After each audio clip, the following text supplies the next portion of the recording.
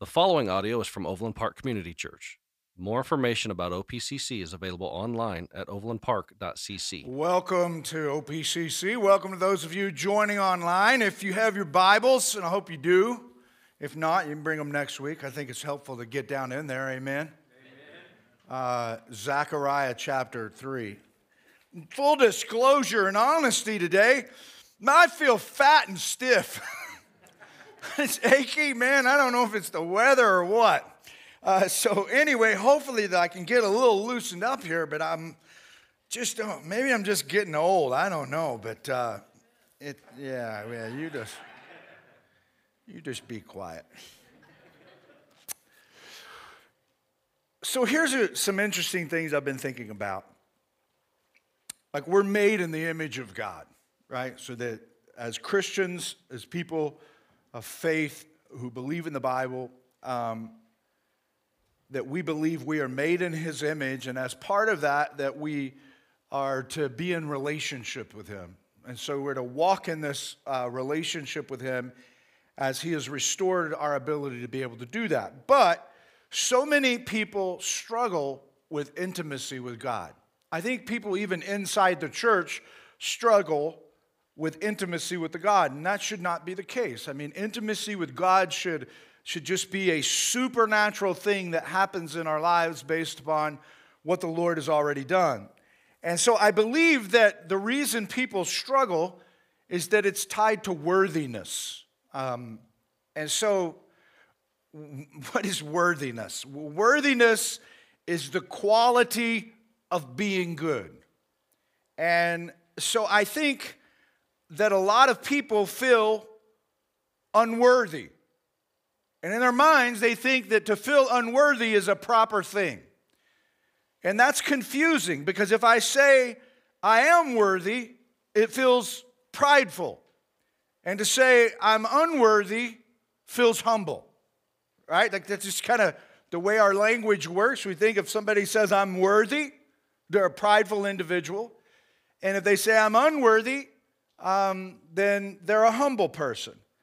But what we always find in the kingdom, theologically speaking, is what feels right side up is usually upside down. Jesus says the last will be first, and the first will be last. He says if you want to find your life, lose it. So always with Jesus in the kingdom, things are always flipped. With what they seem right side up to you in your physical eyes looking at life, when Jesus adds truth to it, it's usually upside down. And I think this is the case when it comes to worthiness. And so in Zechariah's third vision, we learn a lot about worthiness. And so the first vision was the man among the myrtle trees, which showed that Jesus he went right down into the ditch. He was the man in the midst of the myrtle trees. The myrtle trees in chapter 1 was symbolic of Israel. And Jesus was the man, and all that was before them, He was saying, I'm going to be with you.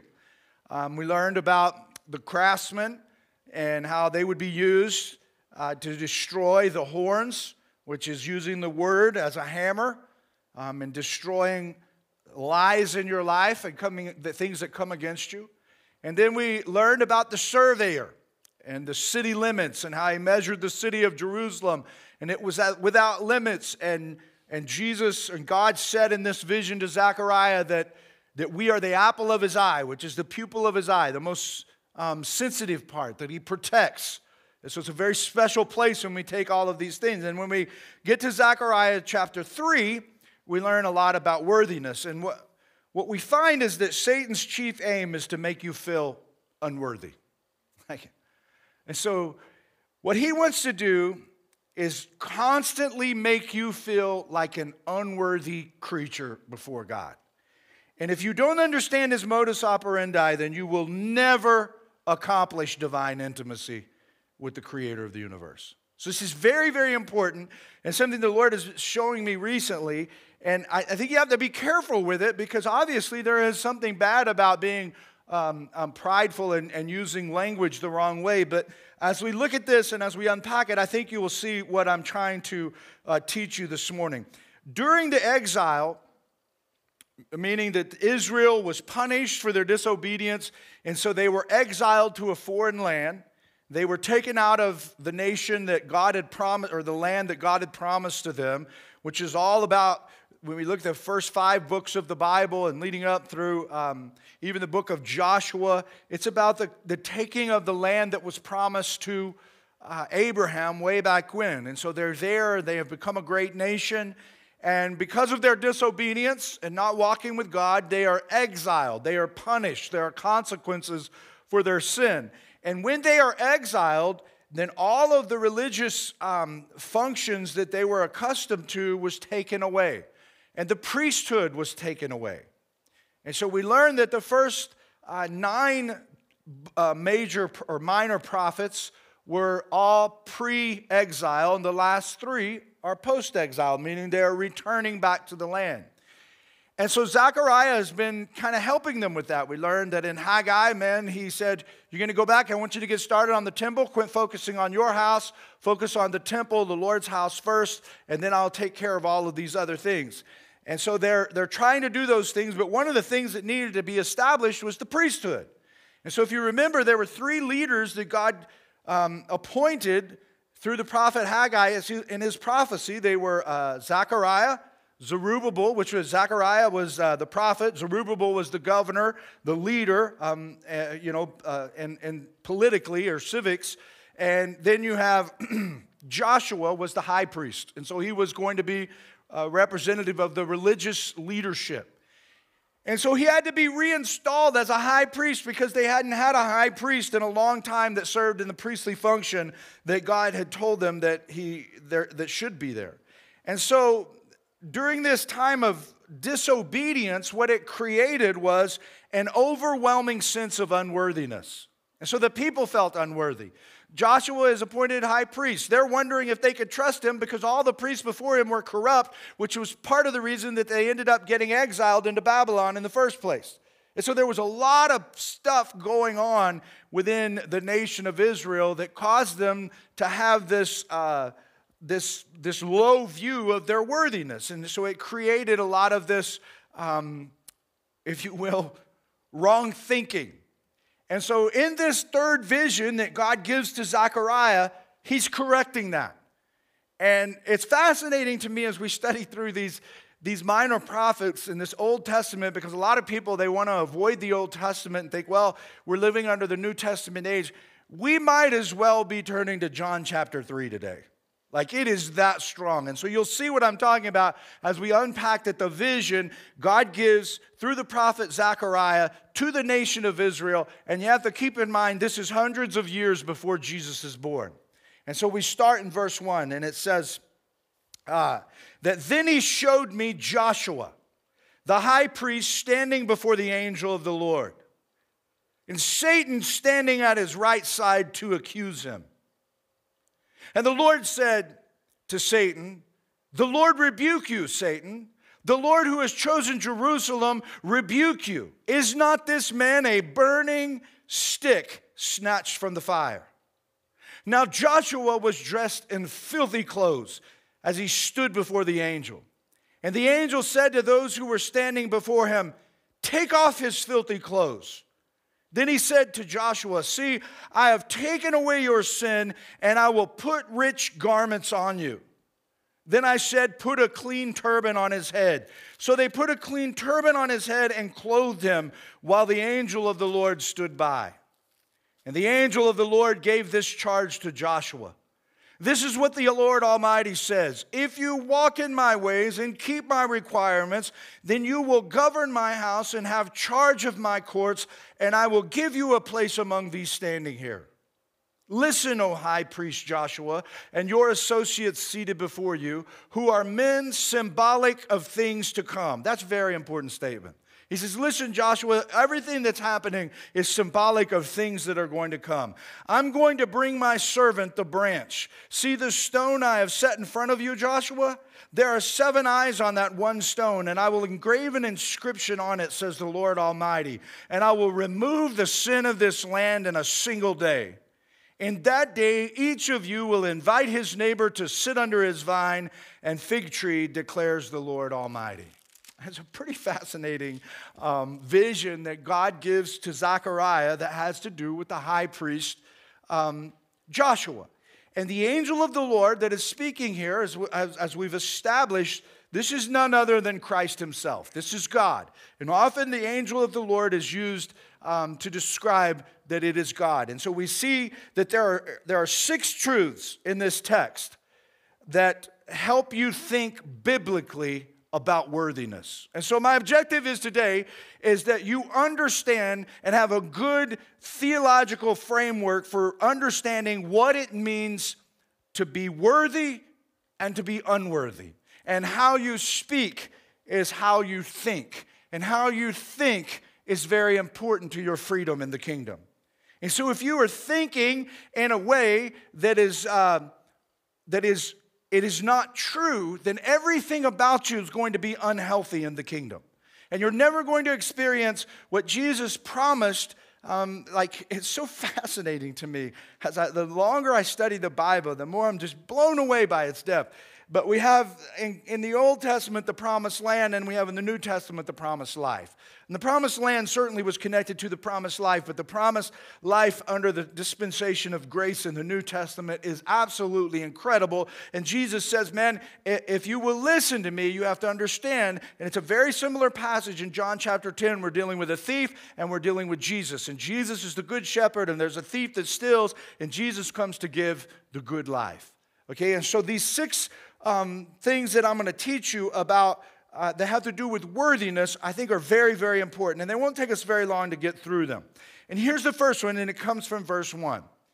Satan accuses everyone. Everybody. Like just right out of the gate. You have to understand this. And rightly so, because everyone is guilty. The scripture teaches us there's none righteous, no, not one. The only person that was righteous was Jesus.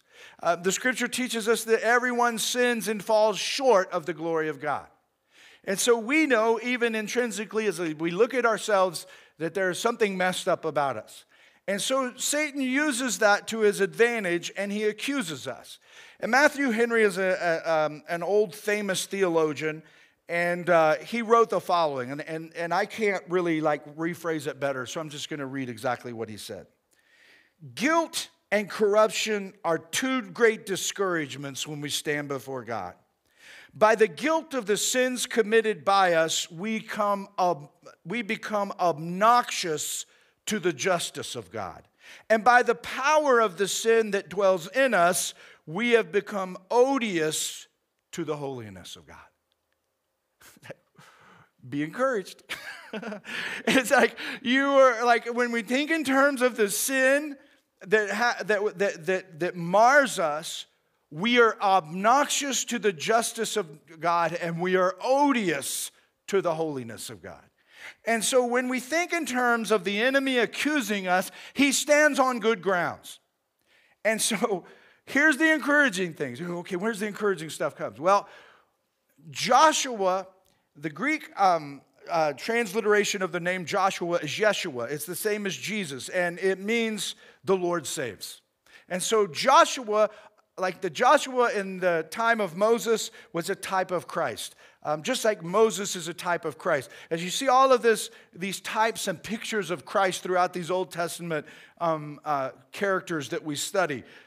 But obviously they weren't perfect as Christ was perfect, but they are a picture of what he is going to do. And so in this, we see that the Lord serves. And so that brings us, or saves. And that brings us to our second principle that I want you to understand. Is the chosen stand excused, not accused? This is very important. If you look at verse 2, so we see verse 1 that the enemy stood at the right side of Joshua to accuse him before God. That's a strong picture. Satan himself, the accuser, and Satan as a name is not more developed until the New Testament, but we see that all theologians agree that this is the picture being painted here through the prophet Zechariah, is that we have the enemy of God standing at the right hand of Joshua and accusing him before God. But then it goes on in verse 2 and it says, the Lord said to Satan, the Lord rebuke you, Satan. The Lord who has, what? Chosen Jerusalem, rebuke you. Is not this man a burning stick snatched from the fire?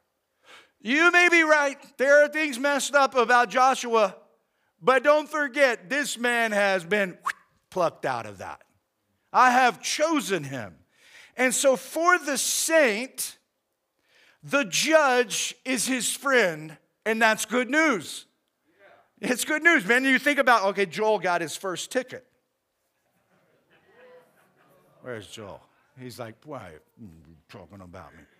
And Joel has to go to court, and so he wants to just pay the ticket. I said, no, you got to go to court, man.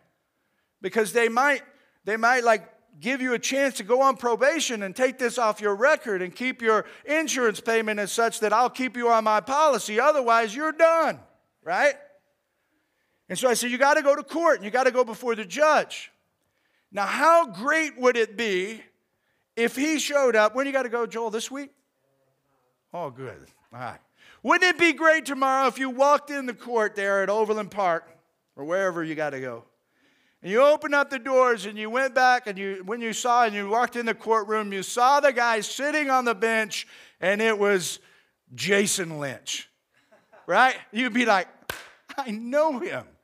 And immediately you would know, I may be guilty, but this guy knows my dad really good. He knows me. I've done some work for him, and probably he's going to excuse me. And if he doesn't, I'm going to tell my dad, and my dad's not going to like him. All your mind just starts racing. Well, that's kind of the picture here, man, that is going on, is that the saint who has been chosen by God, the judge is his friend. And so notice the Lord rebukes Satan. Why? Because the Lord chose Jerusalem. Now, what this tells us is it's not about what you know, it's about who you know. It's about who you know that puts you in a position that where you are walking with God as your friend. And I'm reminded of a time when Jesus, he tells them, who do you say that I am? He's talking to his disciples, the apostles themselves. And he said, who do you think that I am? And they said, well, some people say you're this, or some people say you're that. And he said, yeah, but who do you think I am? And Peter, man, he gets up some courage and he says, thou art the Christ, the Son of the living God. And he said, you're right, man. This didn't come to you from flesh and blood. This was revealed to you from heaven. And Peter is feeling good, man. He's like, one for me. Like, look what I did, bros. And so then Jesus proceeds to tell them that he is going to die. And Peter's like, no, I forbid it, Lord. And what does Jesus say to him right after telling him he just received this information from heaven? He looks at Peter and he says, get behind me, Satan. Right? And so there's a very powerful moment of truth. And then Peter starts to think about the things of the world instead of the things of God. And so Jesus recognizes this is Satan trying to manipulate him and get him to go a different direction. And he tells him to get behind him. And so what is encouraging for me is that when the Lord chooses, when the Lord chooses a person, as he chose Jerusalem, Satan's location is moved. To stand at the right hand of someone, the prosecutor, I believe, is always on the right side of the person he's accusing in a courtroom. To stand on the right side of a person is to stand in a place of opposition. But when Jesus says to Satan, get behind me, and he rebukes him here as he rebuked him in this particular occasion, and we could look at also how the Satan tries to come against him early on in his ministry, and we would see that the location of Satan has changed. He no longer stands at the right side of Joshua, but he has now moved behind Jesus, and Jesus is functioning as a mediator for Joshua. And so the location of the enemy is changed, and therefore the chosen stand excused, not accused. So I'm reminded also of Ephesians chapter 1, verse 11. What does it teach us? In him we were also chosen. I'm reminded of Jesus saying, no one can come to the Father unless the Father what? Draws him unto himself. And so in the sovereignty of God, one cannot become a Christian unless God chooses him. Now, in the midst of the sovereignty of God, we have this idea of the free will of man that is clearly taught in Scripture. And how you reconcile those two things, I'm just not clearly sure how you do that. There are people smarter than me that are thousands of years that have been talking and writing and debating about that. But I can tell you one thing that I see clearly in Scripture. Man has free will and God is sovereign. And he gives, as he makes a choice of us, we have a choice to be able, I think it is all about surrendering the free will that he has given us in in the image that we are created in his image, as he makes a choice of us, I can choose to surrender and say, I'm thankful that you have chosen me. I want to be yours. I'm giving you myself. I'm giving you my free will, and now I'm going to function under your will for my life. And so when that happens, the chosen person is excused, not excused. Now, this begins to build. So this is very important for your thinking and your understanding of how you're going to live in a place of victory this year. Here's the third thing. Chosen people go from filthy to festive. Look at verses 3 through 5. He says, now Joshua was dressed in filthy clothes as he stood before the angel. The word filthy is the Hebrew word soyam. And it is the strongest expression in Hebrew for filth. It literally means excrement and vomit. He stood before the Lord, and this was all over his clothes. It's one thing to have it on your body and wash it off. When that stuff gets on your clothes, it sours, it is nasty, and the longer it is there, the more foul you are to the people around you. Okay? And so here's what he's saying. He's painting a picture of Joshua who's being accused by the enemy that is foul before the Lord. And this is important because this totally disqualified one for a priestly function. Like the priest had to make sure that he went through all of the rites of purification before he could perform his priestly duty. So he had to be ceremonially clean. That's why there's so much talk in the Bible in the Mosaic law about being clean and unclean. Is that a priest needed to be clean in order to do the priestly functions that he was asked to do within the temple that God had prescribed for them to do. And so this totally disqualified one for being able to do it. As a matter of fact, there was a certain period and a lot of different things that one had to do in order to be restored to a position of cleanness if they even were touched by some vomit or anything else filthy, okay? And so here's the thing. In this situation, God acts both negatively and positively. What does he do first? It says that first, he says, take off his filthy clothes. That's the negative part. Strip him down to nothing but nakedness in all of his shame. Take him back to the place he was where I created him before the first man and woman tried to cover their shame with fig leaves. Strip him down to that place. And that's the negative thing. Take off the sin. And then what is the positive thing? Clothe him with rich garments. What did God do in Genesis? He sacrificed the animal and he made clothes from skins and he clothed them. It's always a picture of what God is going to do in the realm of the kingdom. How he's making a choice of people and he's basically restoring them. And so he goes from filthy to festive garments. He's purged, he's clothed, and he's crowned. They also put the turban on his head. And so here's the thing, is that the first appearance of Joshua, the first time we see him in this vision, it shows how he appears before men. And the good news is the second time it shows how he appears before God. And so he is chosen, and now God looks at him, and he has rich, costly garments on. And so this tells us that people really are as they are with God, not as they appear to others. You really are, regardless of what you think. When you boil it right down and you get pushed back in a corner with a message of truth like this right now, and it's just you and God, that's what you really are. It doesn't matter what I think you are. It doesn't matter that if you've got me in a position where you think that I think you're safe. It doesn't matter that if you've got, Shay or Molly or Corey or Sean or anybody, people in your family, your own husband, your wife could think that you are one thing, but you really are as you are with God. And that's the picture being painted here, is that the only way for you to be in a place of worthiness is for God to do a work in your life. And so here's the thing, is that Christ loathes our filthy garments. Like the scripture couldn't be more plain, is that we are enemies of God when we are left in our sin. And so here's what he does. He does not put us away. He puts them away. And so he reconciles himself to the sinner, not the sin. So here's the guy in all of his filthiness, and God says, in the negative, take away all of that sin. In the positive, clothe him with all of my righteousness. And so we go on and we see that, first of all, Satan accuses everyone. Second, the chosen stand excused, not accused. And chosen people go from filthy to festive. Now, the fourth one is this. Chosen people are charged with kingdom responsibility. Look at verse 6. It says, the angel of the Lord gave this charge to Joshua.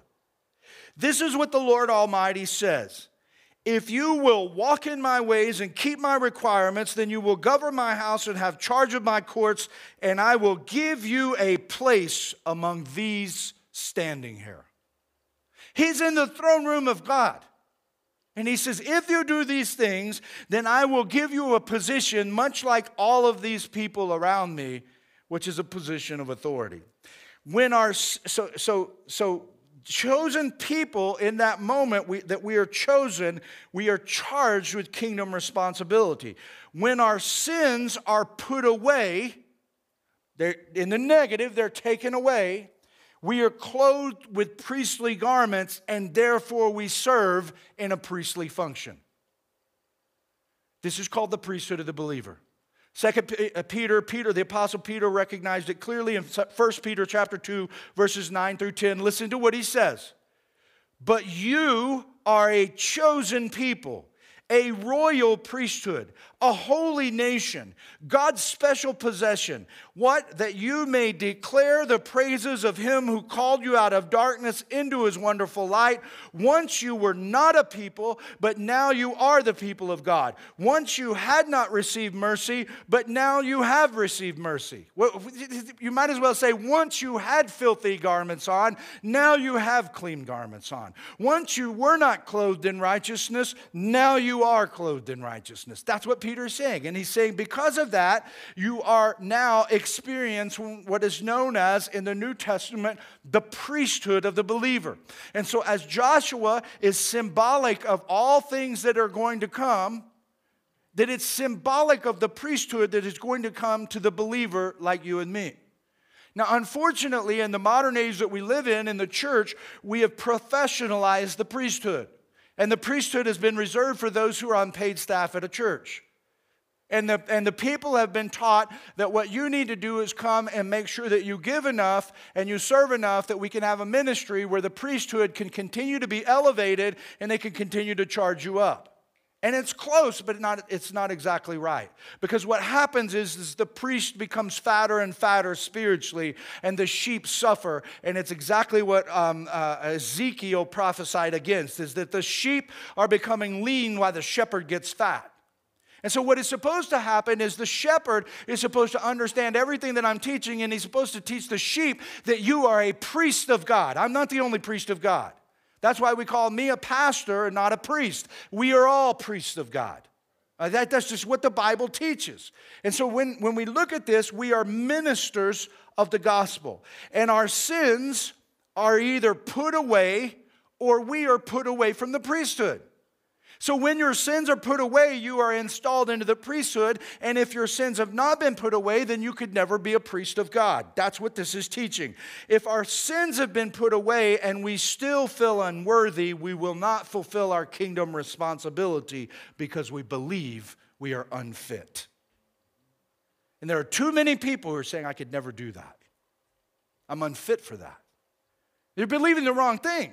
You see, that's what we see as we continue to trace this down. I'm going to show you in the next two takeaways, is that it is wrong thinking and we should avoid it at all costs. And the reason that we should avoid thinking that we are unfit at all costs is because this teaches us in verses 8 and 9 that sin was removed in a single day.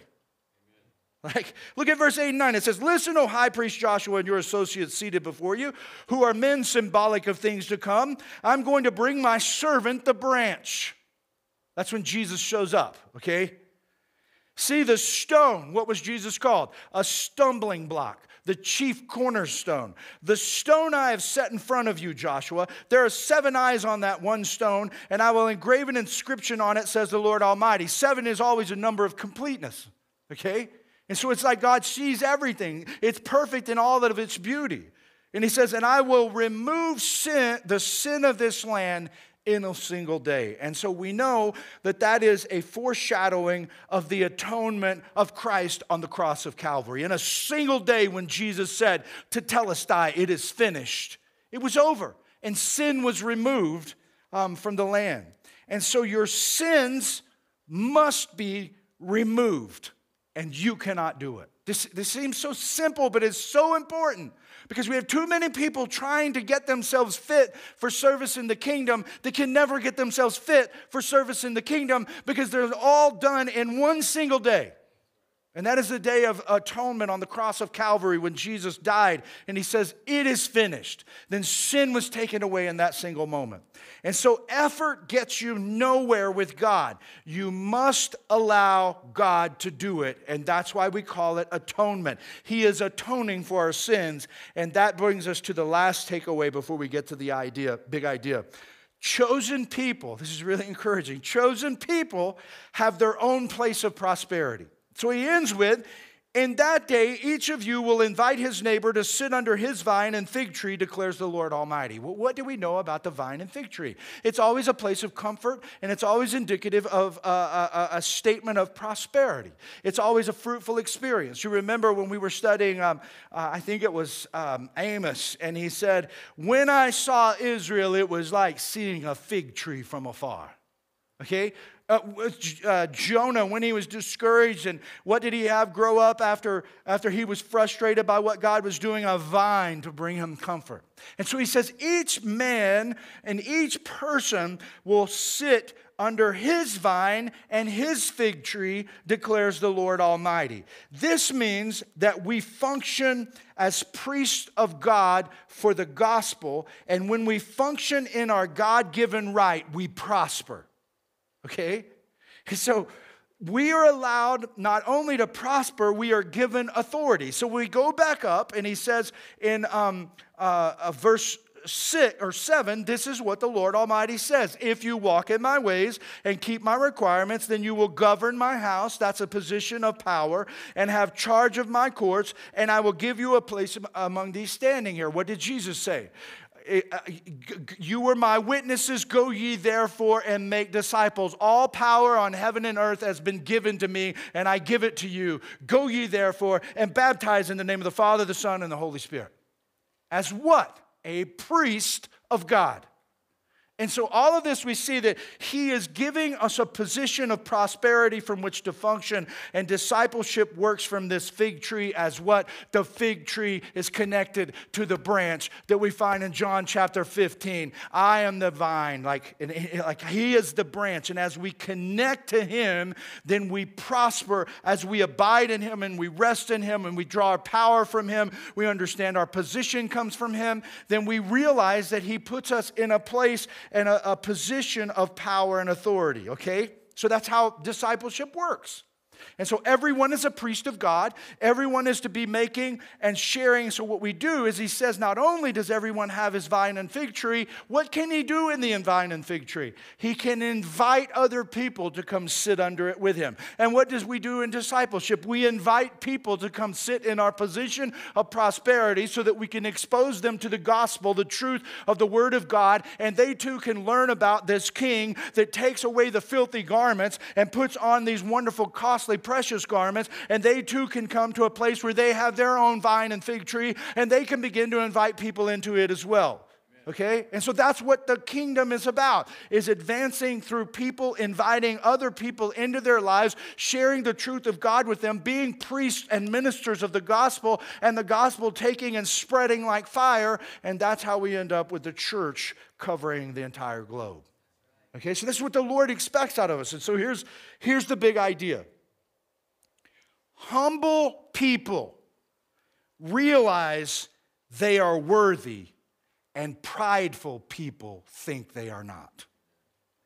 So every time you're tempted to say that I'm unworthy, I can't do that, you know that you're looking in the face of God if you are a chosen person, and your heart is filled with pride.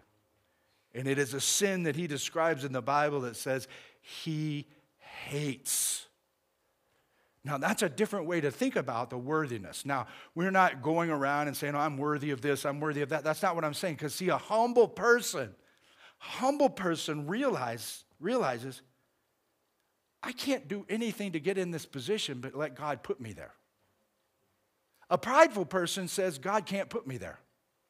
And that's why a humble person realize they were worthy because of the work that God has completed in their lives. And they receive it and they accept it. And then they start doing the requirements that are asked of them. They start walking in His ways. They start walking in His power. They start walking in His authority. And as priests of God, ministers of the gospel, they start ministering to other people. And they realize if they're not ministering to other people, they are not walking in obedience to the Lord. Now, this is important. If you think you are unworthy before the Lord, you are listening to the accuser, not the Savior who removed sin in a single day. So you're listening to a liar. If you listen to the accuser, you will always feel unworthy, which is prideful because you are saying, God cannot use me. And Jesus said, my sheep listen to my voice, they hear me, and they walk out their obedience.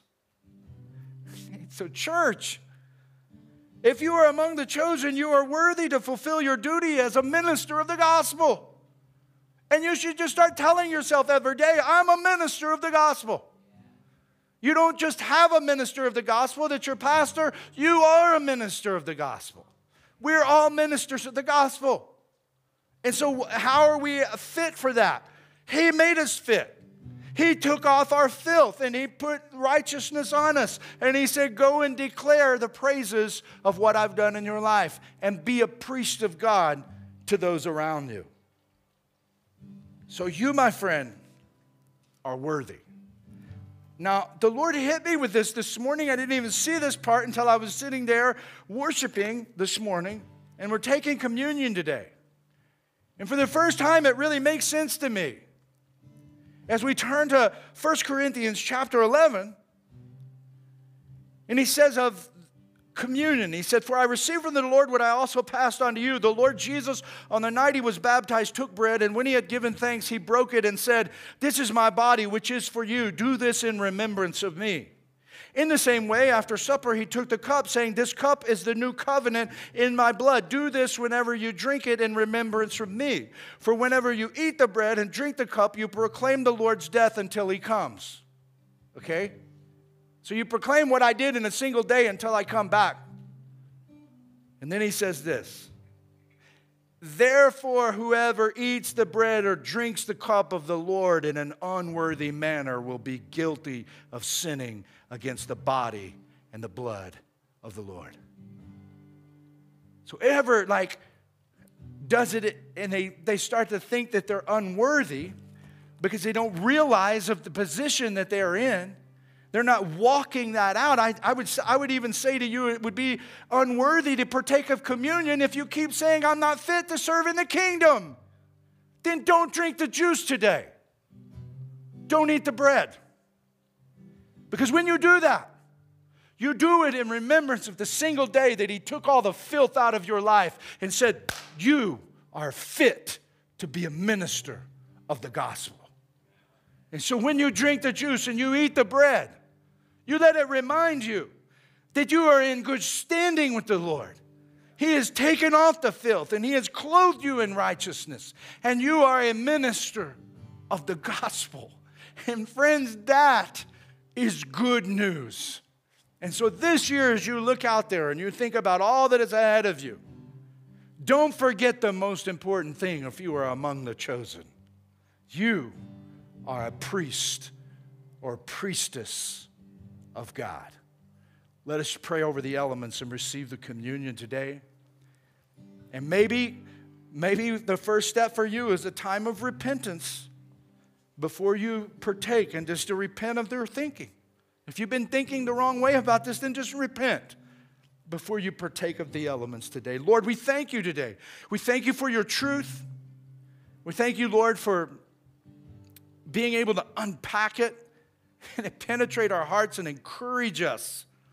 Just encourage us, Lord, with what you have done, and to realize that our standing is all because of the work that you have done, and now we are fit to walk in the power and authority that you've given us, and that we don't have to act like filthy people because we are not filthy people. We can walk in the power and demonstration of the Spirit. So as we partake of the vine today, let it remind us that we are connected to the branch. As we partake of the bread today, let it remind us, Lord, that your body was broken. And in a single day, you made a way for sin to be removed. And Lord, let it remind us that we are worthy to be priests of God, because that's the work you've done in our lives. We love you.